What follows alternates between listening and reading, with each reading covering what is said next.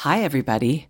Welcome to Living Well with Abigail Steinharder, Torah wisdom to open your heart and deepen your understanding of life. In today's episode, in honor of Rosh Chodesh Adar I, which is coming up tomorrow night, we're going to talk about some lessons from the moon and the sun.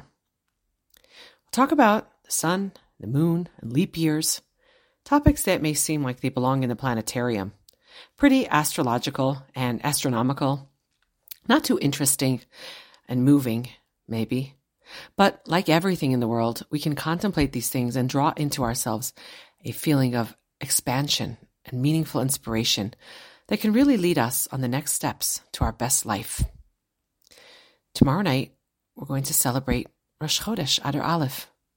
Adar Aleph is the month that gets added in a leap year to our calendar for the purpose of realigning the lunar to the solar calendar, to realign the two calendars. And Adar happens to be the month about which we are taught that we should increase and intensify our joy, our bliss, our happiness. Mishanichnas Adar, when Adar enters, marbim b'simcha, we increase happiness. There is a beautiful teaching from the Lubavitcher Rebbe that when we have two Adars, we get 60 days of Adar. He points that out. And he says, that means 60 days about which we're instructed to intensify our simcha. We know in halacha that 60 times a kosher substance cancels or nullifies whatever non-kosher substance is present. So if we tune into Adar, we can use the 60 days of that are available in a leap year.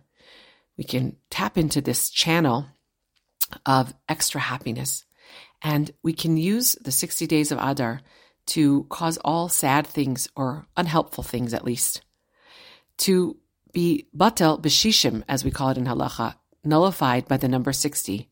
We can use the 60 days, the potent number 60 days of the double Adar, to cancel out, as the Lubavitcher Rebbe teaches, cancel out all unhelpful things and tap into the channel of simcha, which is right status for a Jew.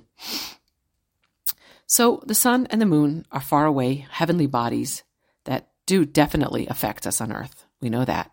But they are more than our sources of heat, light, gravity, tidal pulls. They're much more than that. To us personally, as we look at them, they can stand as an example in creation to constantly remind us of some things about ourselves. Their beauty is so compelling. When I just notice a harvest moon just hanging there in the sky, this gigantic golden disc or ball just suspended over the horizon, I catch my breath. I'm always overwhelmed with the beauty. Or sometimes a silver orb high in the sky. I'm just awestruck. Or sometimes you have like a silver crescent where the silhouette of the other portion of the moon is also visible if you look.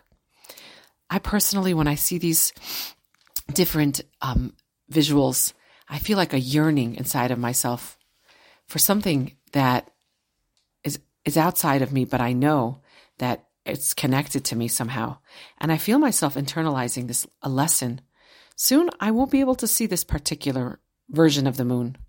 But that doesn't mean it won't be there.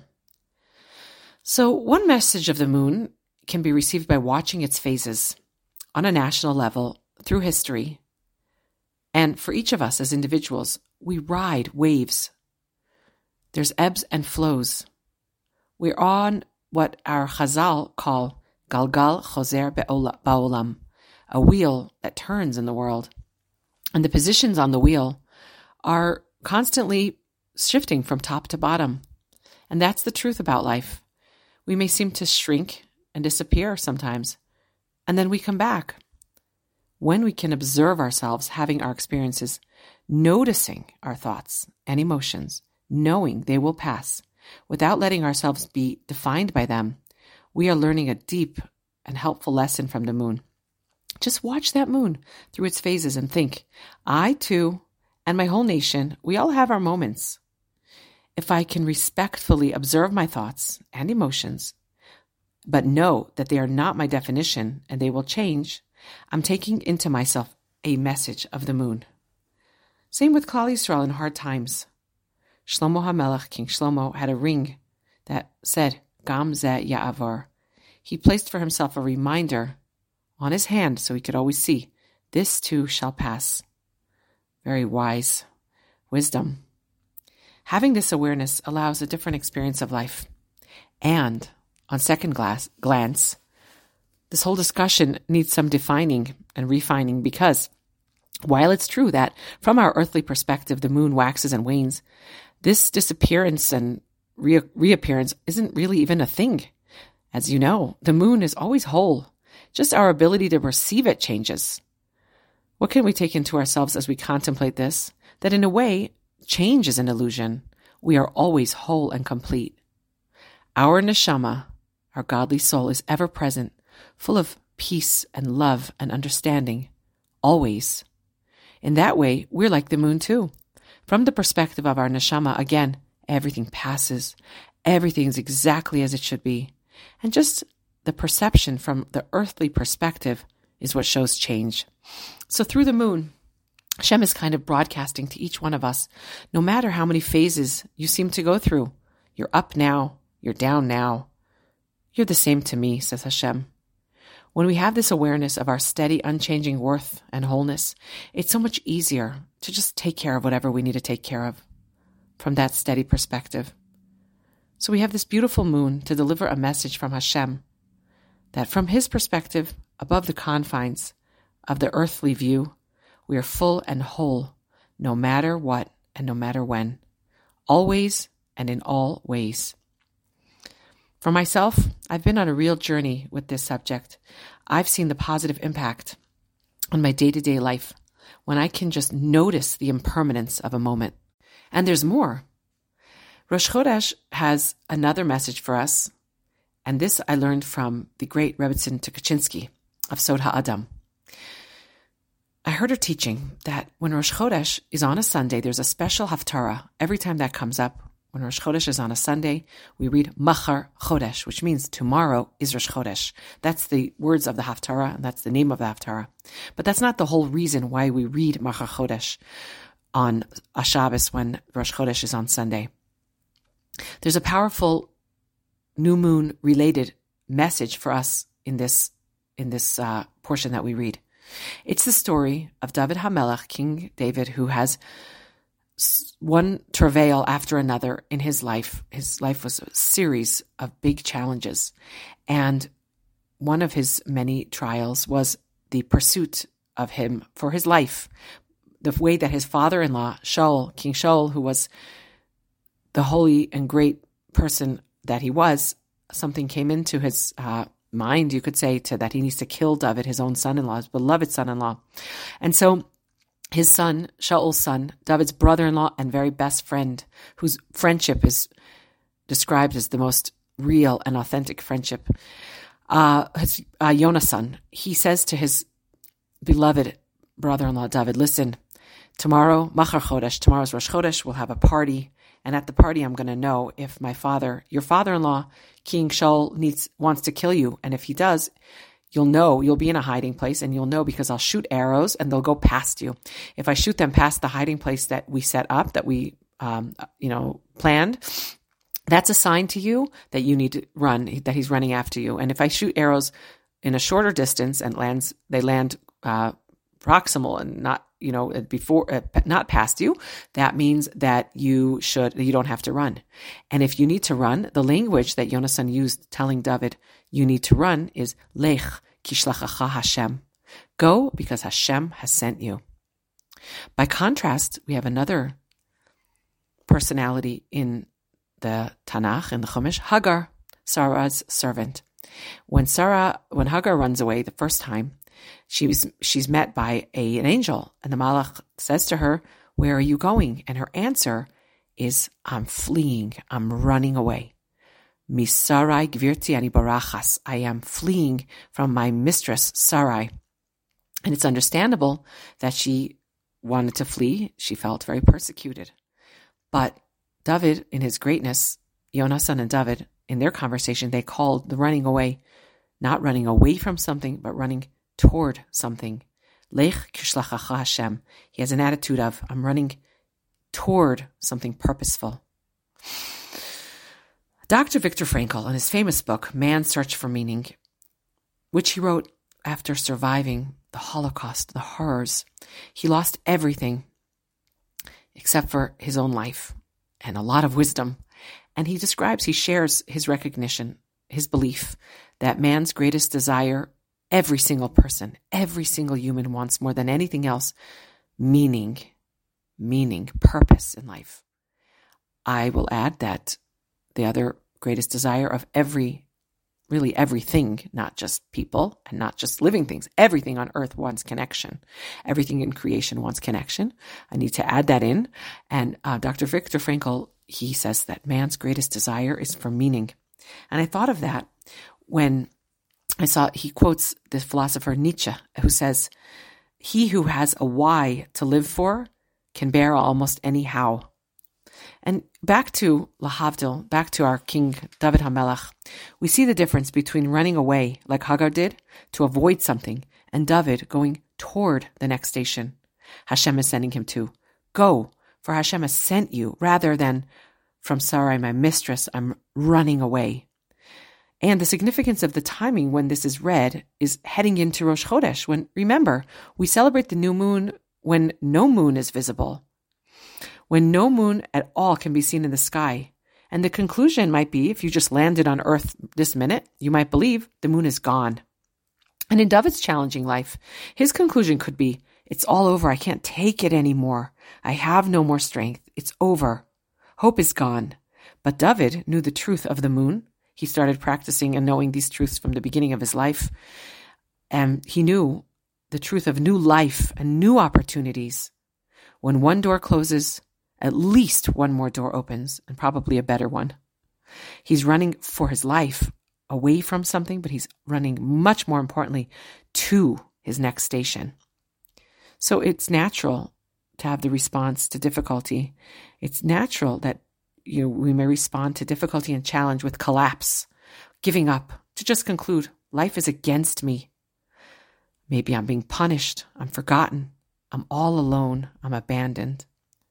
It's normal to feel that way.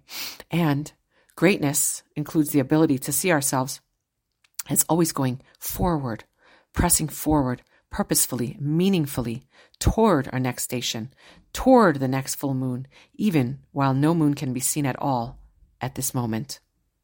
I myself have seen how this attitude of, I need to go forward because Hashem is sending me, rather than I'm running away because I can't take it anymore. That attitude can make the difference of a lifetime, can be so helpful.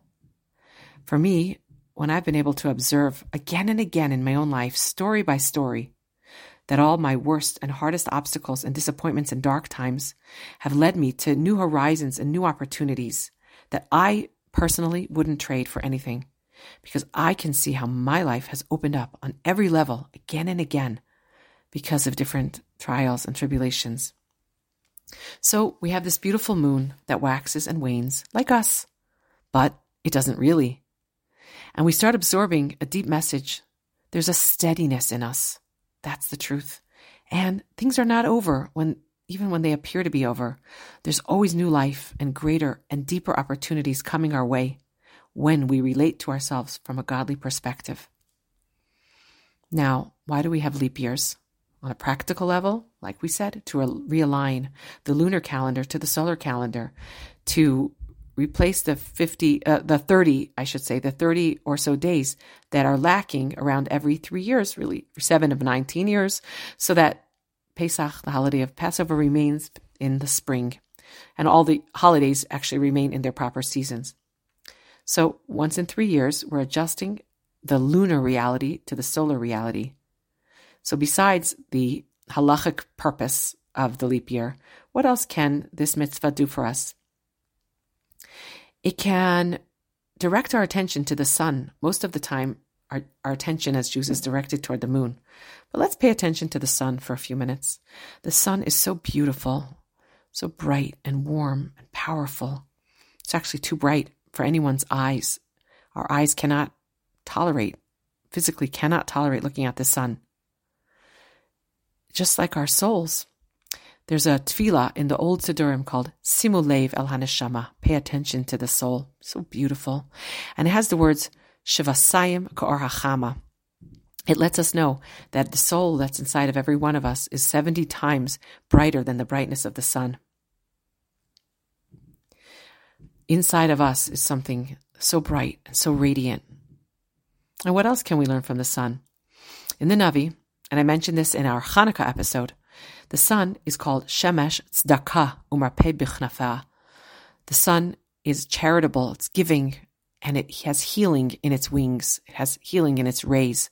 The sun has a healing capacity.